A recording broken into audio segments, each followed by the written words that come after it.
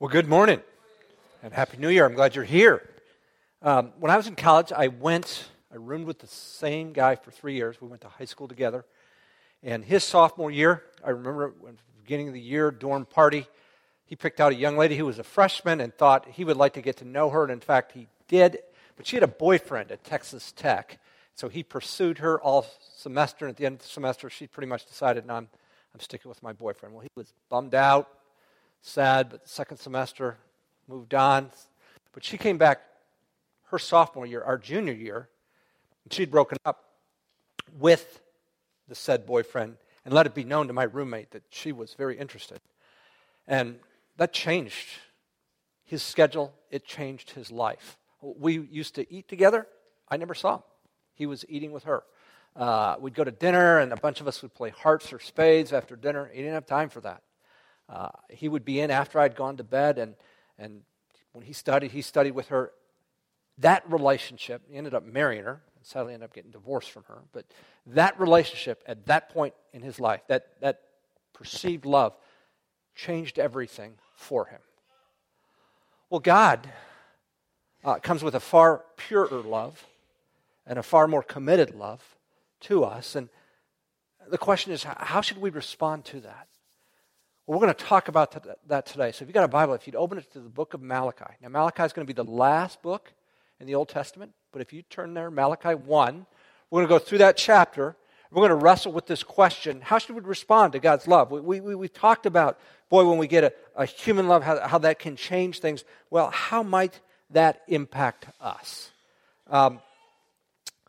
As we start this, know that Malachi is a prophet. He is with Israel as they have returned from exile. They defied God, and God warned them. And in 586 BC, they were destroyed by the Babylonians. But God said it'll be 70 years in captivity, and then I will bring you back. There'll be a new world power. It'll be Persia. The king's name will be Cyrus, and he will issue a decree to allow you to come back. And that's what has happened. And so Malachi is God's mouthpiece to the people during this time. And here's how it starts. Verse 1. It says, the oracle of the word of the Lord to Israel through Malachi.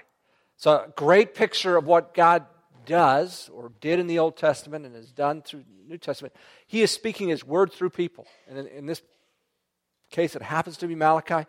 His personality, who he is, God's message is coming through him. And this message is going to be a debate, a disagreement between God and the people. And we get wind of that right off the bat in verse 2. God says, I have loved you. It says, I have loved you, says the Lord. In other words, there was a time past, I chose to love you, and it continues in effect today. But you, now this is the people, you say, how have you loved us? God says, I love you, and the people say, no, I don't think so. I don't feel that. I don't know about that. And I think that response expresses disappointment on behalf of the people. They had come back from exile thinking maybe we would be the chosen people. Maybe we would see this glorious return. And it hasn't happened the way they wanted to. And they're disappointed. And they're saying to God, you say you love us. Explain that to me. I don't see it. So God says, okay, I will. And he goes to their lineage. He says, I'm in the middle of verse 2. Was not Esau Jacob's brother, declares the Lord. Now, let me stop there. Israel, when they went into covenant, what happened is God picked Abraham and said, I'm going to work through you. And then Abraham was married to Sarah, and they had a son, Isaac. He was the next generation. Isaac married Rebekah, and Rebekah had twin sons, Esau and Jacob. Esau was the older, which means he would be the one that would get the greater portion, the privilege. But God said, I'm going to reverse it. I'm going to choose to work through Jacob. It's my choice. And so that's what God's referring to here. You want proof of my love? Let me give it to you. Was not Esau Jacob's brother, declares the Lord? Well, yeah, he was. Yet I have loved Jacob, but I have hated Esau. Now let me explain that for just a minute. When when he says hate, it's not an emotional aversion. It's not like, oh, I see you and I've got a repugnance to you. It's a comparison. God said with Jacob, I'm going to show him my favor. And Jacob will do some really stupid things, and there'll be some consequences to that. But I'm going to choose to work through him, and I'm going to show favor and work in spite of that. Now, Esau will do some stupid things too, like sell his birthright and marry a woman of the land instead of going back to the people originally, which Isaac did and Jacob did.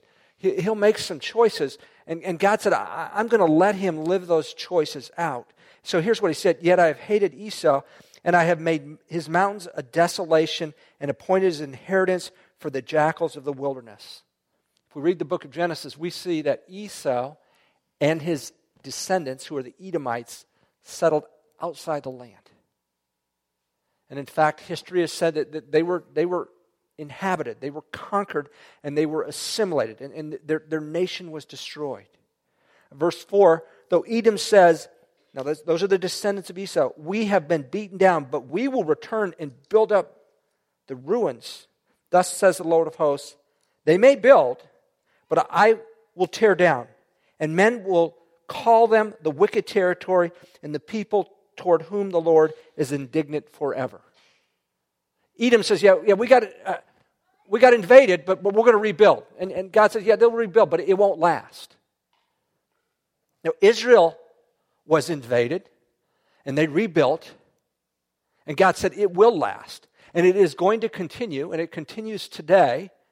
And depending on how you look at end times theology, in one way or another, God is going to work again, especially and uniquely through Israel. And how that work's going to play out, that's up for discussion. But what I want to point out today is if you look at a world map and you look for the country of Edom, it ain't there. It's not there. You look for the country of Israel, it's there. Why?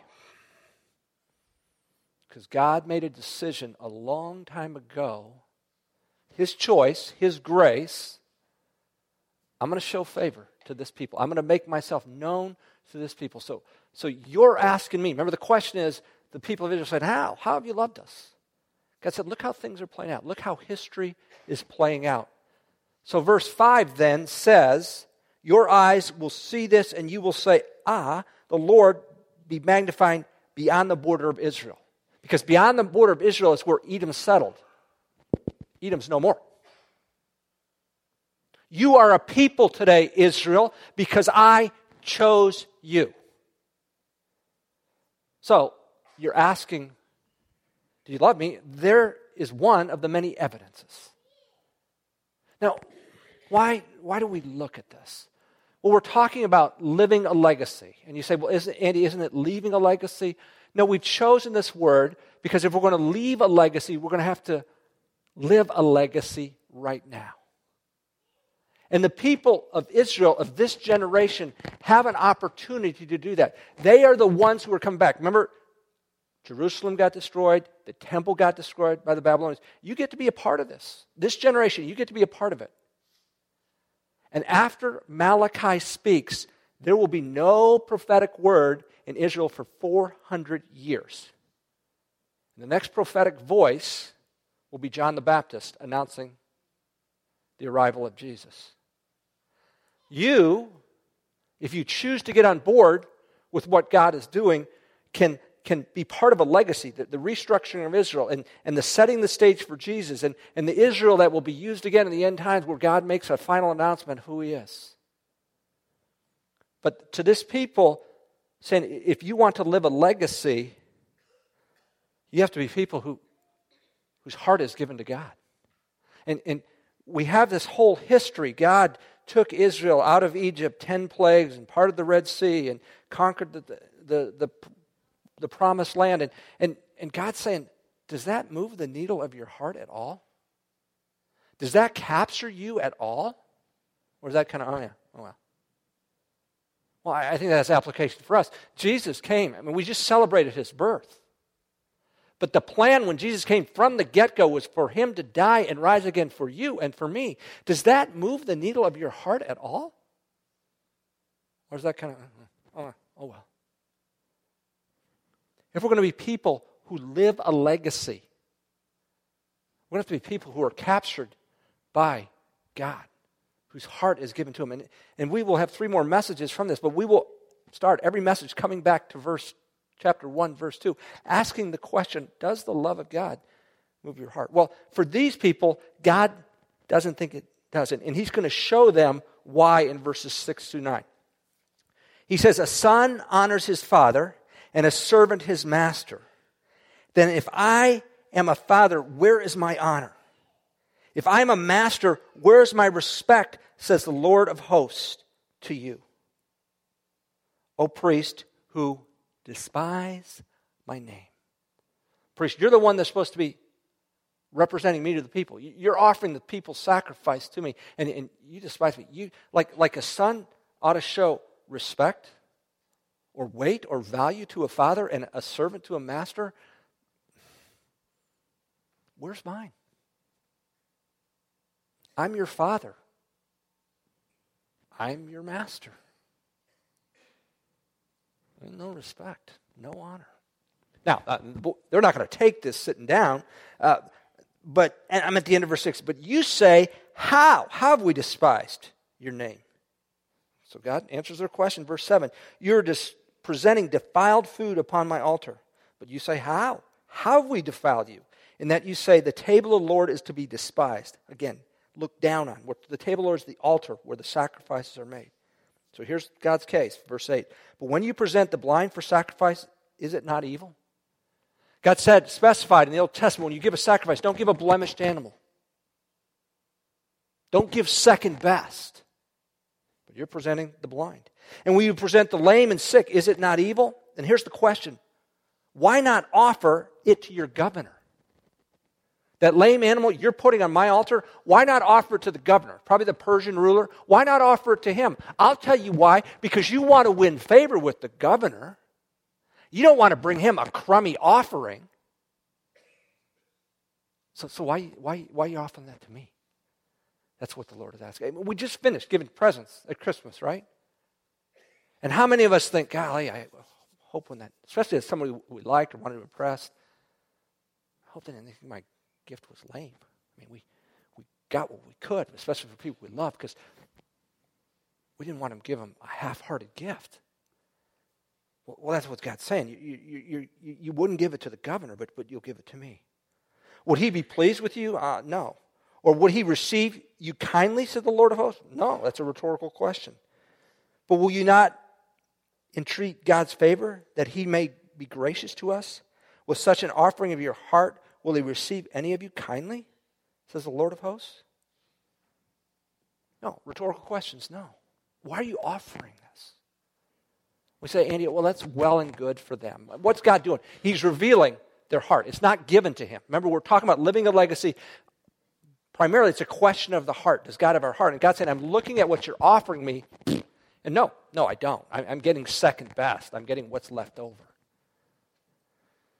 What's that have to do with us? Well, here's what the New Testament says about us. Romans 12, verse 1. It says, therefore I urge you, brethren, by the mercies of God, here we go, to present your bodies, your beings, a living and holy sacrifice acceptable to God, which is your spiritual service of worship. We're a living sacrifice, not animals anymore. We're giving ourselves to God in a sacrificial way. And I heard a speaker a long time ago say, you know what the trouble with a living sacrifice is? Runs off the altar all the time. And so God looked at the animals they were offering, said, your heart isn't there. I'd like to suggest 3 things we can look at to ask the question, is our heart with God? First one I want to ask is our use of time. When I was with Cru, Campus Crusade, we had our international meeting every other year out in Fort Collins, Colorado. So I think it was about 1989, 1991. George Barna was speaking. He does a lot of polling. And he said this, there's a day coming very soon in America where people's most valuable resource will not be their money, but it will be their time. We are way past that day. We are a people overscheduled and maxed and pushed. And so, time for many of us is our most precious resource. So the question for you and me is, as we're wondering, where is our heart? What does God get of our time? Does he get our leftovers? If we can fit them in, that's what we do. We meet once a week to worship God. That's what we're doing. We're giving ourselves to God. It's part of our, not all, but part of our sacrificing ourselves. Is that a burden? Too busy? Kind of a drag, have to do it? Or is that something you love to do, to come give yourselves to God? What does your use of time? We talk about reading the Bible. We got a reading plan. You got your own reading plan. Great. I mean, we're talking 15 to 20 minutes a day. So that means you're going to have to cut back on FaceTime or Netflix or I don't know. Whatever you're going to have to cut back on. Is that a burden? Is that kind of kind of a drag? Pastor, kind of guiltness? Honestly, what does our use of time say about does God have our heart? If we want to be people that live a legacy, does God have our heart? So the year was 1983. I went on a summer mission trip to Panama City, Florida. I met a young lady. Now, it's not Hope, and it was 6 years before I met Hope. So I just want to say that. So I'm okay. I'm okay. And I was kind of interested, and she was from out of state, and I wrote a letter, and I didn't get a response. And I wrote another letter, and I didn't get a response. I called her once. And I was talking to a guy who was discipling me, and I said, I think she's probably pretty busy. And he said to me something that I didn't want to hear, but I needed to hear. He said, Andy, it takes about 20 minutes to write a letter. People make time to do the things they want to do. She thinks you're a great guy, but you haven't captured her heart. Same thing in our relationship with God. Does God get your time?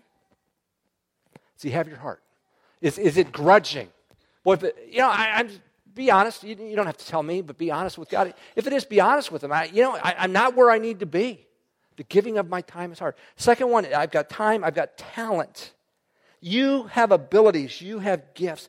What are you doing with those? How are you using them? Is it to further your reputation? To further your bank account? To further your popularity? Or are you thinking of ways that I can invest my talents, my abilities for God? That's a question that will help you see, does he have your heart? Does Jesus, what he did, is that moving the needle of your heart or not? Time, talent, and treasure. Treasure, talking about money. We all have a certain amount of money. Most of us have limited resources. And that means we've got to say no to some things to say yes to other things. Are you investing your money in God's work? Oh, Andy, you're just trying to get money for the church. Really, if you feel guilty for the church, then don't. Don't invest. But find another place to invest in God's kingdom. Because it talks about priorities. Does God have our heart? When I was a little boy, I loved baseball. Was my first love, and I was the catcher. And if you've played baseball, you know the catcher gets a special glove, and each team would get a catcher's mitt. But I wanted my own catcher's mitt to practice with. And my dad had bought me a regular baseball glove, but I wanted a catcher's mitt. And he said, well, I bought you the baseball glove. You're going to have to buy the catcher's mitt. And back then, again, now this is 1968, okay? So it's about $30 for a catcher's mitt. My allowance was 25 cents a week. And I get money for birthday and this and that, and I do a chore once in a while. My dad would slip me 50 cents or $1. You want the catcher's mitt? You're going to have to save for it. So every time when I got my 25 or 50 cents, I put in my little piggy bank that was in the shape of a baseball glove, by the way. But you know what that meant? I couldn't buy. When other kids went popping candy, I couldn't do that. I couldn't, because I had to say no to that stuff because I really, really wanted a catcher's glove. And what my dad did is I got to about $15-16. He said, I'll pitch in the other. He wanted me to save. He wanted me to learn to say no for something I value. Well, I think that's a lesson for us as money. If we're going to invest in God's kingdom, we're going to have to say no to some other things. Are you willing to do that? I mean, Does God have our heart? We evaluate it that three ways: time, talent, and treasure. Here's what God says in verse 10 about half-hearted worship. Oh, that there were one among you who would shut the gates, that you might not uselessly kindle fire on my altar. I'd rather you close the doors of the temple and nobody worship than bring this half-hearted worship. Shut the gates. I am not pleased with you, says the Lord of hosts, nor will I accept an offering from you. See, we're wrestling with this question, how? How should we respond to God's love? And here's what I'm saying.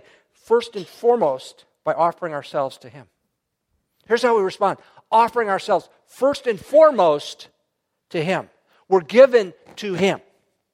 Fully, full heart. This isn't a duty thing. This isn't I have to. Oh, the pastor's going to get. Oh, my friends are going to get. I'm asking to be honest. Is that where you are? Because if what I do with a sermon is guilt you, look, it ain't going to last. You're not going to, no. But it's an evaluation. Where is my heart? Because we want to be people that live a legacy. If we're going to do that, God has to have our heart. And here's what verse 11 says.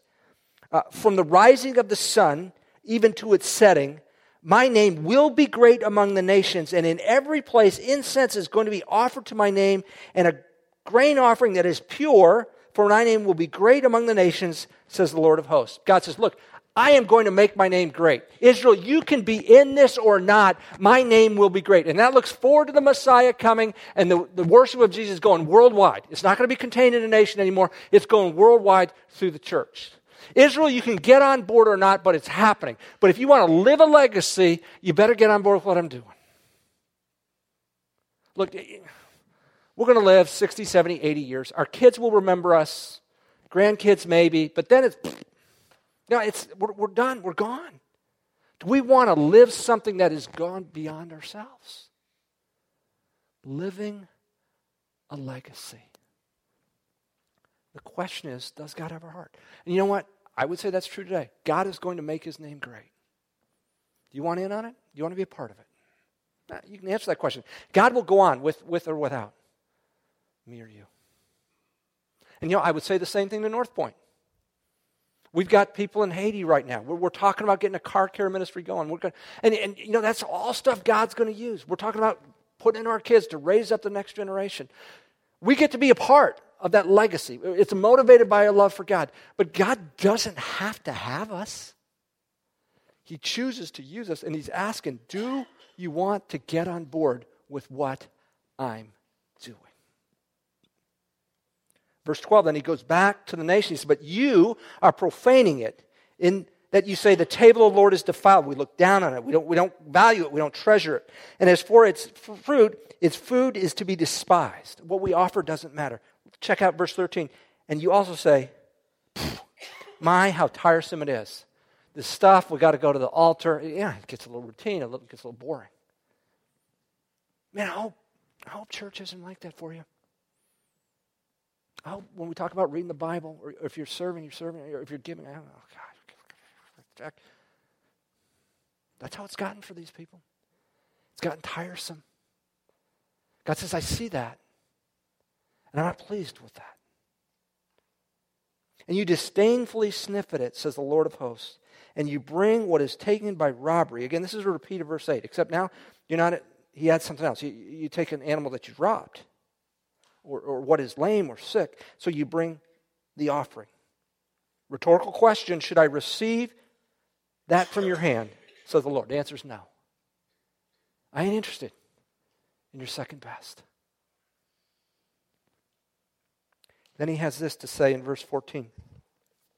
But cursed be the swindler who has a male in his flock and vows it, but sacrifices a blemished animal. So you got a perfect animal, but you're going to sacrifice a blemished. Cursed is that person. He's a swindler to the Lord. For I am a great king, says the Lord of hosts, and my name is to be feared among the nations. And you treat it as drivel. And God calls that person a swindler. Let me see if I can illustrate it this way. So I offer you this Bible, and I say, this is worth a lot of money. This is the Bible that Jonathan Edwards, who was a great preacher hundreds of years ago, or Charles Haddon Spurgeon used. And I'd like to, I'll give it to you at a discount, but it'll be, because it's an antique, it's like going to be $2,500. And I give it to you, and you give me $2,500, and you know what you find out? It's Andy McFarland's Bible. It's only 20 years old. I've swindled you, right? I promised you something, and it wasn't true. And God's saying to these people, you're swindlers because you're presenting yourself as people who are given to God, and you're not, and I see your heart. The question is, do we want to be people who live a legacy? If we are, we have to examine our heart. Where's our heart? And I talked about time, treasure, and talent. If you end there, you've missed the point. The point is, use those things to evaluate, where am I? I had a guy who was a Sunday school teacher in college. He said, you want me to tell you about people's priorities? I'll tell you. Let me see their checkbook and date book. This is before phones, where people kept their calendar on their phone. See how you're spending your time and your money. I'll see how you're doing. Now, I know sometimes this is a hard message, and it's challenging. But sometimes the truth is what we need. We got married in June of 1994, and by July of 1994, Hope was saying to me, you know, Andy, I'm seeing the street signs about a block before you do. You might want to get your eyes checked out. And August came, and she said, you know, I don't mean to harm, but, you know, I'm seeing the street signs maybe 2 blocks before you are. And you've got a birthday coming up in November, and you're going to have a vision test for your license. And I thought, ooh, maybe I'll go get that checked out. Well, sure enough, I went to see some doctor, and he said, yeah, you're a little nearsighted. You're going to have to probably use some glasses. So I got some glasses, and that was about September-ish. And then I went in November to have my vision test. Of course, I don't pull my glasses out. You know, you put your eyes in there, and can you read that line? Nope. The lady says, oh, sir, do you wear glasses? And I go into my little spiel, you know, well, my wife, we did get married, and she said I wasn't seeing that. Sir, could you pull those glasses out? So I put those right on, and it cleared it right up. And I was restricted on my license, have been ever since November 94. You know, if I don't hear that message, I got to go see a doctor, get an eye test, get glasses, and go back and do it. It's what I needed to hear. I realize this is somewhat challenging. But I don't want to get to the end of my life and think I've wasted it. I haven't invested it wisely. If we're going to be people who live a legacy, we need to be people whose heart is given to God. So I'm asking you to evaluate using your time, talent, and treasure. Where are you? Where does that say you are with God? And if you're not there, you know, pray, ask the Spirit. Say, it's telling me I'm not there. I don't want this to be the testimony of me. Would you do a work? I mean, we can't change our heart, but God can. But we got to give Him promise. We got to give Him opportunity. God, would you do that? Would you do a work? I want to be a perfect person that lives the legacy. My indicators show I'm not doing it. Would you do that work for me? That our heart might be fully given to you. You heard me speak before. You know, I went to school at Texas A&M, and football was a big deal down there, and we didn't get lights till my senior year. So there were only day games. And if you've been in South Texas in August or September or October, it's really hot. And people from Lincoln say, it's humid here. And I say, yeah, it is, but unless you've lived near an ocean, you do not understand what humidity is. And the deal at A&M was, because we were the 12th man somewhere back in the history, somebody had come on the field, we stood up for the whole game. And they put the students on the east side of the stadium, and that's significant because the sun would set in the west, and we'd get the full brunt of the sun as students. And people would be passing out. People would be sick. But nobody would sit down because we're the 12th man. The only time you could sit down was when the other team's band came on the field. We could sit for that. But as soon as the IE band comes on, we got to stand back up for the whole thing. And I mean, I need to take a nap after a game. You'd be sunburned. You'd be hot. So sophomore year, I had one of my friends had parents that come up, and they were building a third deck in the stadium, and seating was a little screwy. And these parents had some friends who had tickets they weren't going to use, and they were on the west side of the stadium, not in the student section, out of the sun. So they offer them to all our friends. Who would like these tickets on the west side? Now, you're not going to be a part of the 12th band if you go over there. You're not going to be standing with the students. Now, most of my friends, they'd grown up wanting to go to A&M, and their daddy and their granddaddy had gone to A&M, and they had been cheering for the Aggies since they were like 4 years old. But not me. I had moved when I was a junior, and I had a friend say, you want to go to A&M? So I put my dorm card in June of my junior year, and I took my SAT and got accepted in July after my junior year. And I didn't think about college again until about May. And then it was kind of, man, I'd really rather go to Texas because Austin's a nicer place, but I'm kind of stuck. So I'm A&M. So all these people who are diehard Aggies, they're kind of like, no way. No way am I taking those tickets because I'm part of the 12th man. I'm going to stand. But not me. I said, I'll take them. I mean, they looked at me like, what kind of traitor are you? A traitor who doesn't want to be in the sun. And then I found out these seats, you could sit down, and there was a wall on the back of them. I took those tickets every game they were offered as sophomores. Why? Why was I selling out? Why was I a bad ag? They called us a 2%er. Why was I a 2%er? My heart wasn't there. My heart wasn't in. But there were people. They loved A&M, and like I said, their daddy and their granddaddy had gone, and their parents had got engaged at A&M, and they've been going to games since they didn't know how long. And no way. They were willing to lay it all out for the Aggies. They were all in. God's calling us, in light of what he's done, to be all in. How does he want us to respond to his love? By first and foremost, giving ourselves to him. In just a minute, we're going to go to a time of communion. So if you're a person leading a table, you can come up here. That would be great. We will celebrate communion. And then the worship team will come up, and they will close us with a song entitled, I Surrender. And as you sing this song, I ask you to engage it. Just kind of, God, I surrender my heart. I surrender what I dream, what I'm passionate about. Would you take me, my heart? And then would that show up in the way I use my time, my talent, and treasure? Would it be people surrendered, not outwardly, but inwardly to God? As we celebrate communion, we're celebrating this Jesus who died for us and who made a relationship possible. We don't believe it becomes the literal body and blood of Jesus. It's figurative. It's a metaphor. But his body was broken and his blood was shed so we could have this relationship with God. You do not have to be a member of North Point. Just be a follower of Jesus. I'm going to pray, and then if you guys could go to these tables, the outside sections, the far tables, there's gluten-free wafers there if you want them. But as I pray, I ask you to examine your heart. Does God have our heart? Let me pray. So, Lord, we are grateful. We want to be people who live a legacy, and you've called us to examine our heart. What captures us? What holds us? Most of us fall short in giving ourselves to you. I pray we'd be that kind of people. In Christ's name, amen.